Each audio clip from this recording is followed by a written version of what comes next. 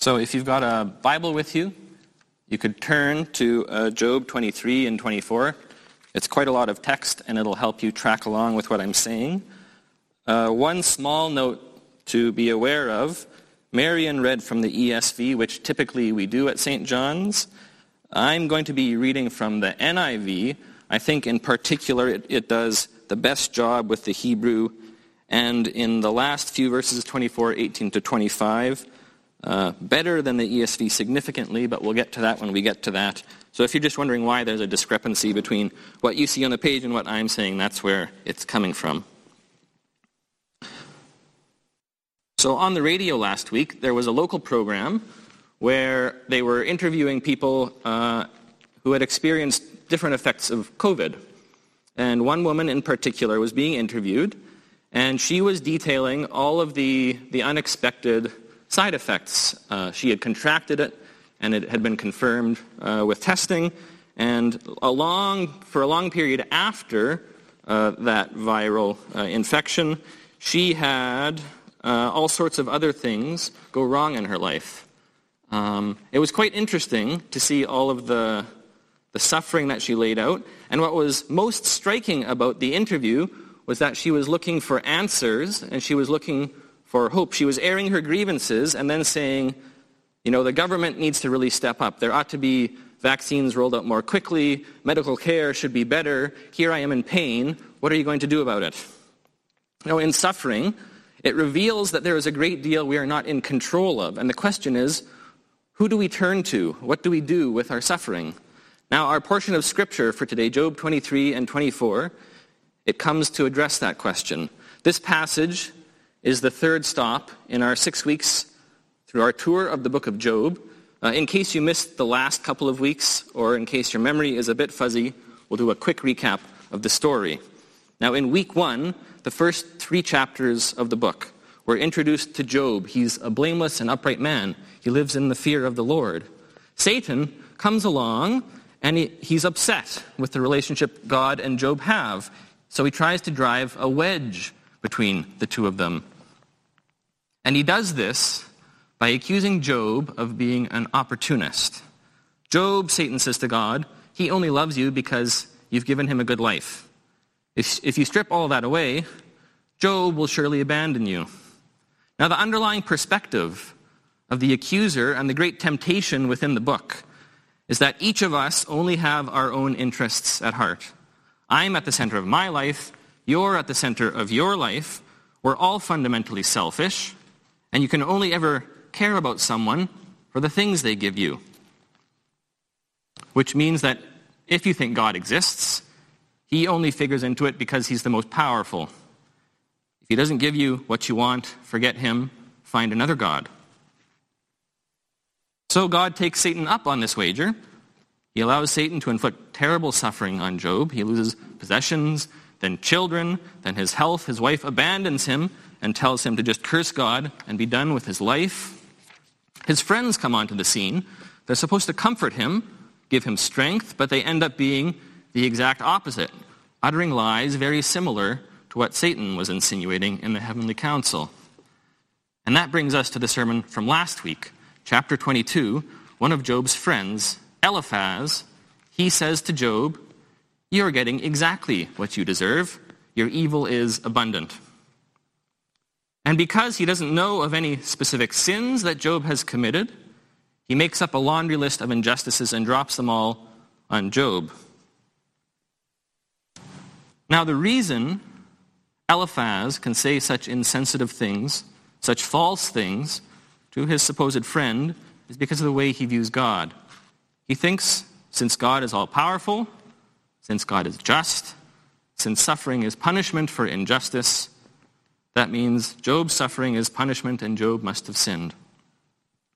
Eliphaz sees God as some kind of mechanism in the universe. You do good, you get good. You do bad, you get bad. If you're getting bad, you must have done bad. So Eliphaz counsels Job 22:21, agree with God and be at peace, thereby good will come to you. And on the surface, that sounds pretty pious. But at the heart of this advice is the exact same perspective as Satan. Eliphaz wants to have the good life, and you get there by doing good things, which means that at the end of the day, you're still in the driver's seat, in control of your own destiny. Now, the problem of the book, as we know, is that Job is an upright man. He hasn't done any of the things he's being accused of. So as we drop into the conversation in chapter 23 for today, at the very start, in his own reply, then Job replied, he asserts his innocence. Job says to Eliphaz, I haven't sinned.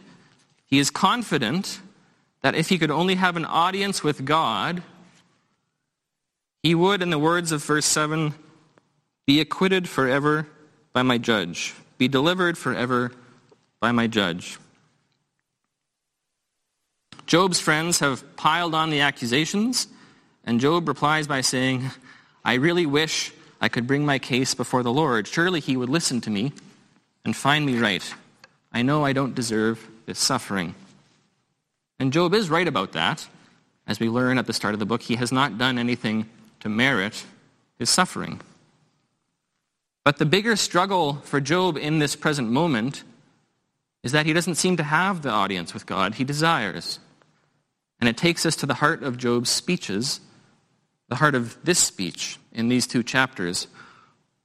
One of the big questions in the book of Job is, why am I suffering? What's the purpose of senseless, incomprehensible suffering? But there's another question very closely related to it. It comes into sharp focus in this passage in particular. Where is God in the midst of suffering? It's the relational question. Job begins to describe it quite movingly in verses 8 and 9 of chapter 23. This is the language of the Psalms of lament. When we cry out in our suffering with words like those of Psalm 13, how long, O Lord, will you forget me forever? How long will you hide your face from me? And these first 9 verses of Job 23 highlight an uncomfortable but important truth. When we suffer, it can often feel as though God is absent. If I go to the east, he is not there. If I go to the west, I do not find him. When he is at work in the north, I do not see him. When he turns to the south, I catch no glimpse of him. And that can be even more painful than the suffering itself. C.S. Lewis, in his book, A Grief Observed, reflects on the death of his wife, Helen, in this way. Meanwhile, where is God? This is one of the most disquieting symptoms. When you are happy, so happy that you have no sense of needing him, so happy you are tempted to feel his claims upon you as interruption, if you remember yourself and turn to him with gratitude and praise, you will be, or so it feels, welcomed with open arms. But go to him when your need is desperate. When all other help is vain, what do you find? A door slammed in your face, and a sound of bolting and double bolting on the inside. After that, silence. You may as well turn away. The longer you wait, the more emphatic the silence will become. There are no lights in the windows. It might be an empty house. Was it ever inhabited? It seemed so once, and that seeming was as strong as this seeming. What can this mean? Why is he so present a commander in our time of prosperity and so very absent to help in time of trouble? Now, if or when this happens to us, like Job in chapters 23 and 24, we need to remember a few things. Now, the first thing to remember, which is driven home so strikingly in these opening verses, is that when we hurt, we need to call out to God and ask for his justice and his presence. There is a form of religion which stresses God's sovereignty so much, we end up hardening our hearts and pretending it doesn't hurt. Because of that, we are unable to bring our hurt to God because we think he doesn't care. C.S. Lewis, again, shortly after that, puts it this way: "It's not that I am in danger so much of ceasing to believe in God. The real danger is of coming to believe such dreadful things about him. The conclusion I dread is not, so there's no God after all, but so this is what God's really like. Deceive yourself no longer." This is Bildad's conclusion in chapter 25, immediately after our passage. Job finishes speaking, and he says, "Dominion and awe belong to God. He establishes order in the heights of heaven.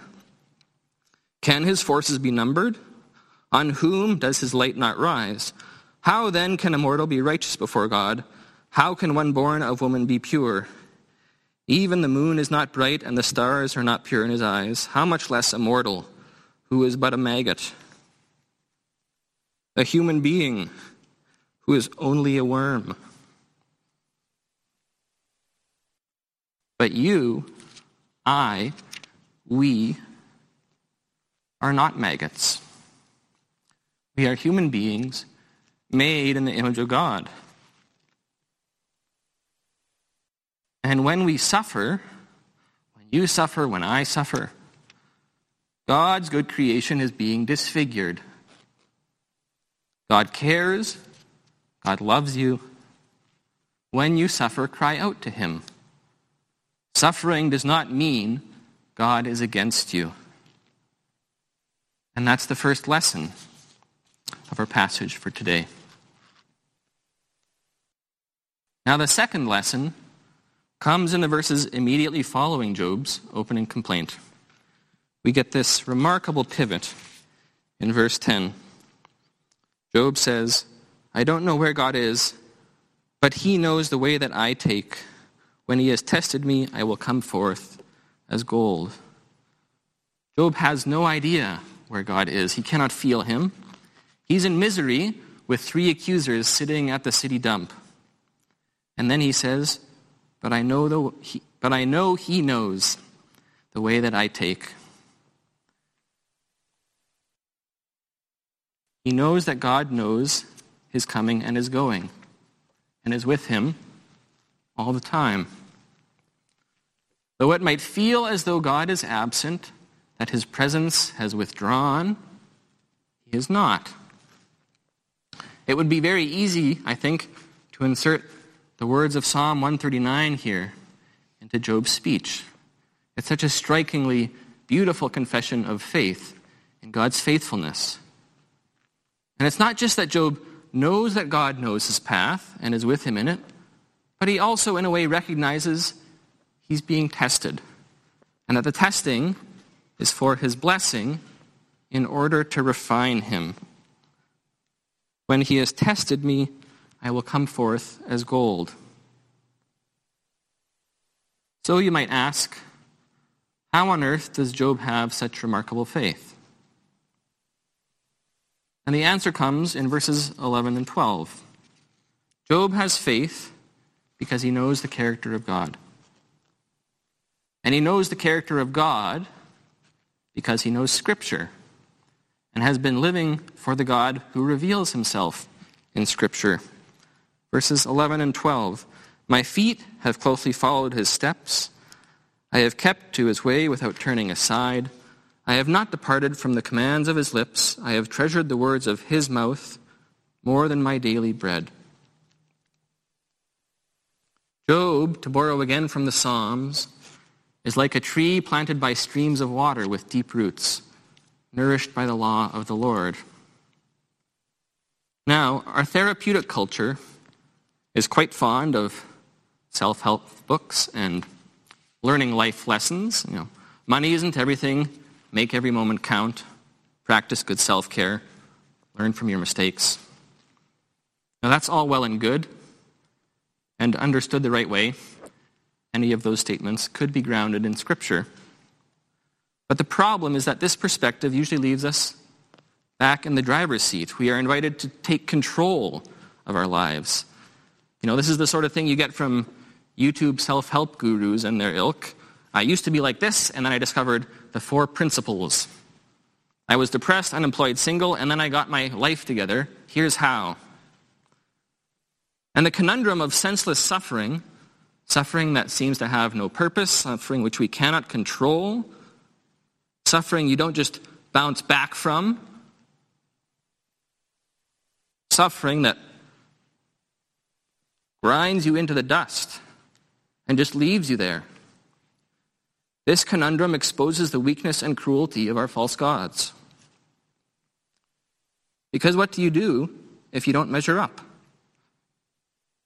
Now, the beauty of the Bible, as Job has learned, is that it is not a self-help manual whereby we fix ourselves after distilling great spiritual truths hidden inside of it. Scripture brings us into an encounter with the living Lord of the universe. It locates us within his story. It is his word to us so we might be in relationship with him. The Bible is the living word of the living God. And through Scripture, by the power of the Holy Spirit, we come to know God, come to know that he is the one who made us, who sustains us, who loves us, who watches over us, who has plans for us, and who is with us when we suffer, even when we don't feel as though he is there. We are drawn into relationship with God.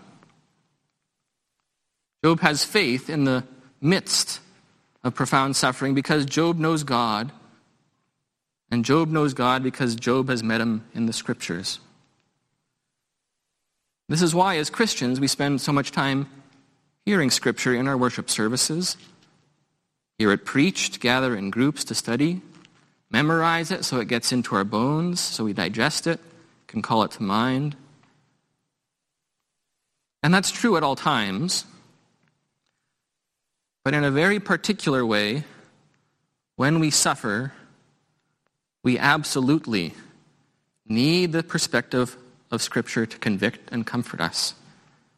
When we have lost all sense of orientation in life, when we have no sense of God's presence,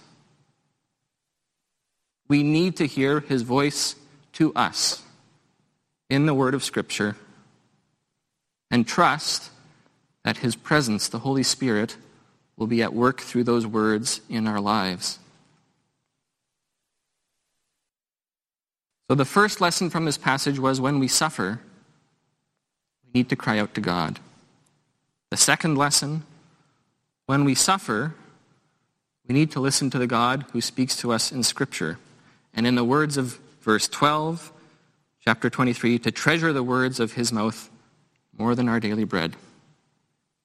His words and his deeds are hope when we feel like we have lost all hope. And that brings us to our third lesson. In the concluding verses of chapter 23, Job has cried out to God.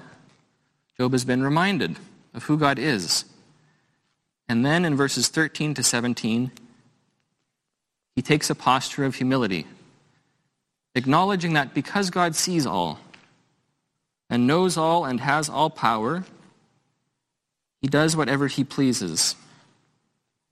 Because whatever he pleases to do is good and is for our good. And, verse 15, that is precisely why Job is terrified of God. He carries out his decree against me, and many such plans he still has in store. That is why I am terrified before him. When I think of all this, I fear him. Job knows that this suffering is for his good, and he doesn't want it.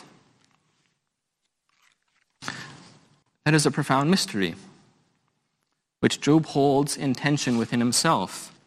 We might be tempted to think that this is a failure of Job's faith, but it's not. We observe the exact same pattern in Jesus' ministry. When at the Garden of Gethsemane, hours before he is about to be crucified and experience loneliness in a way no one has ever experienced loneliness. In a moment of terror, he asks the Father, if it is possible, may this cup be taken.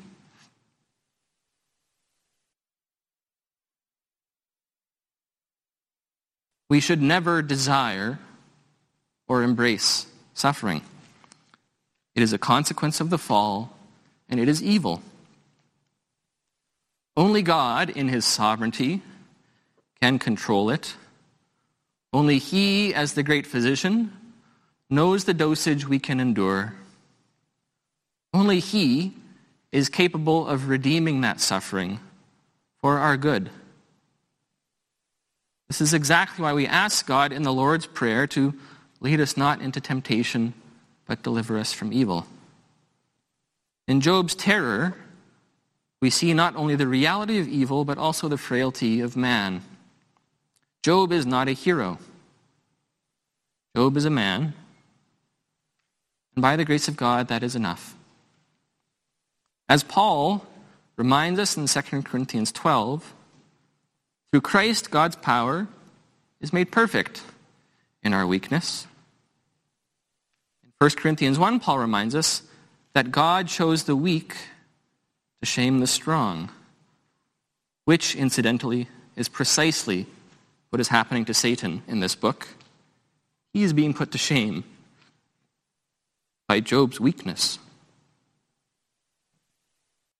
And the truth is that when we suffer, we have the opportunity to experience these truths in a very profound and particular way. We all want to be strong, to take it on the chin, shrug it off, have a faith that just wows people. And subtly, or not so subtly, our egos come creeping back onto center stage.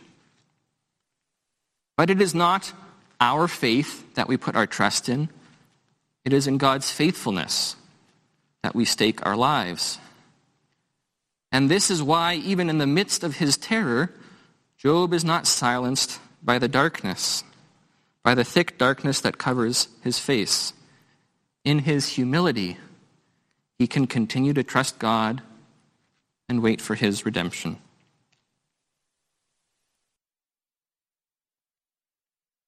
Now, we've gone fairly far. We're going to go just a little bit further. And in order to do that, we need to gloss over a lot of chapter 24 fairly quickly as I work towards my conclusion. There's a lot going on here, too. We don't have time for all of it. But here I think we can say once again, responding to his friend's argument that good people are favored, wicked people are punished, Job unflinchingly lays out how rampant injustice is in the world. And he paints a chilling picture of wickedness which goes unchecked, murder, adultery, theft, oppression of the poor. And the situation that Job describes here, it raises the same question he asked God in chapter 23. In his own suffering, Job wonders, "Where are you, God?" And then he looks out at the world, sees all of the suffering, and asks the very same question, 24 verse 1, "Why does the Almighty not set times for judgment? Why must those who know him look in vain for such days?" And here, I think, is where the NIV gets it right and the ESV misses the mark by just a little bit. There's a bit of an answer in verses 18 to 25. And the answer that Job gives is the only answer one can give, which is to trust in God and to yearn for his justice, knowing that God will make it right. So this is how the NIV puts Job's closing in his speech here. "Yet they, the wicked, are foam on the surface of the water. Their portion of the land is cursed, so that no one goes to the vineyards. As heat and drought snatch away the melted snow, so the grave snatches away those who have sinned. The womb forgets them, the worm feasts on them. The wicked are no longer remembered, but are broken like a tree. God drags away the mighty by his power. Though they have become established, they have no assurance of life. He may let them rest in a feeling of security, but his eyes are on their ways. For a little while they are exalted, and then they are gone. They are brought low and gathered up like all others. They are cut off like heads of grain. The world is a complex place. There is justice and injustice, mixed in ways we do not often understand. Job sees this. Job recognizes it.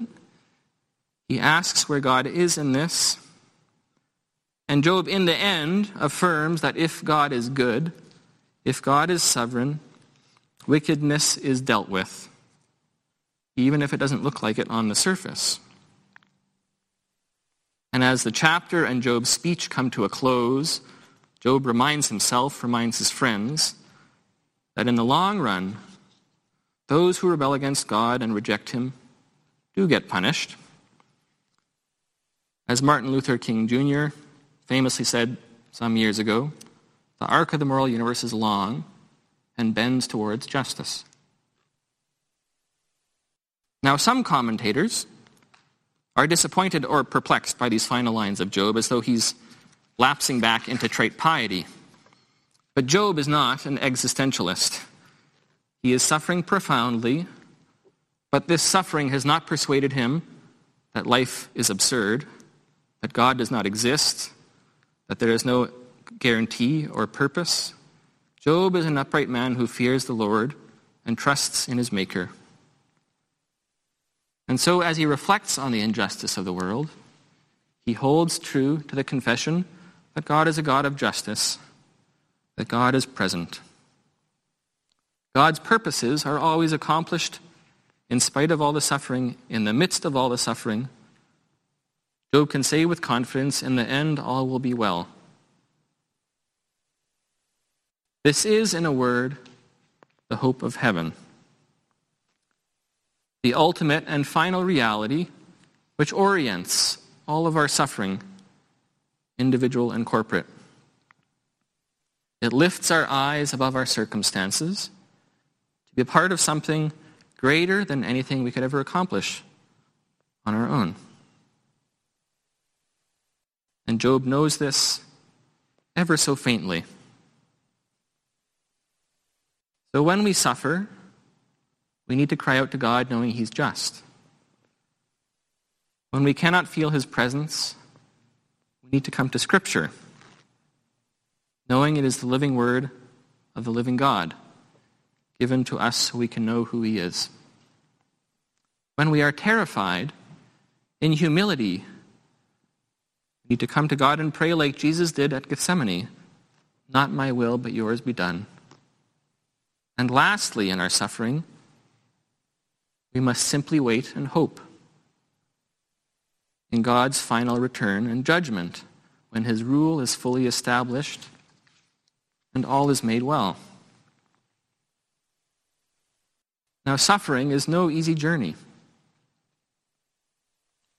In suffering, we taste the bitter fruit of our rebellion against God and the fall. We feel the sting of Satan's power. But, thanks be to God, in Jesus this power is undone. In the apparent weakness of the cross, the deepest suffering ever experienced by a human being, suffering becomes the occasion for our redemption. In the crucifixion of Christ, the suffering servant, God's power and love and righteousness are perfectly displayed. And because of it, we can be close to God in a way which Job only dreamed of. In the resurrection of Jesus, death and suffering is transformed into something glorious, the redemption of the world, which is the piece of the puzzle that Job knows must be there, but cannot quite articulate. And in the ascension of Jesus to heaven, where he reigns today with the Father, he sends the Holy Spirit, God's very presence, as the guarantee of the hope of heaven, which we receive in the waters of baptism. Ultimately, Because of Christ, we can be comforted. Because of Christ, our death and our suffering, as incomprehensible as it might be, can become something glorious. As Peter reminds us in his first letter, this is 1 Peter 1, 3-9. Praise be to the God and Father of our Lord Jesus Christ.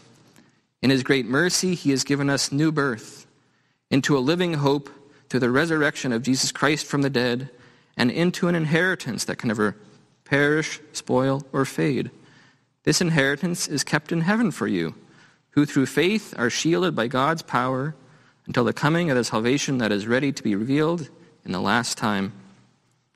In all this you greatly rejoice, though now for a little while you may have to suffer grief in all kinds of trials.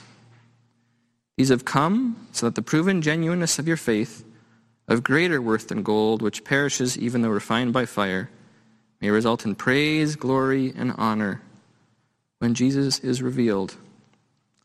Though you have not seen him, you love him. Even though you do not see him now, you believe in him and are filled with an inexpressible and glorious joy, for you are receiving the end result of your faith, the salvation of your soul. To God be the glory, Father, Son, and Holy Spirit. Amen.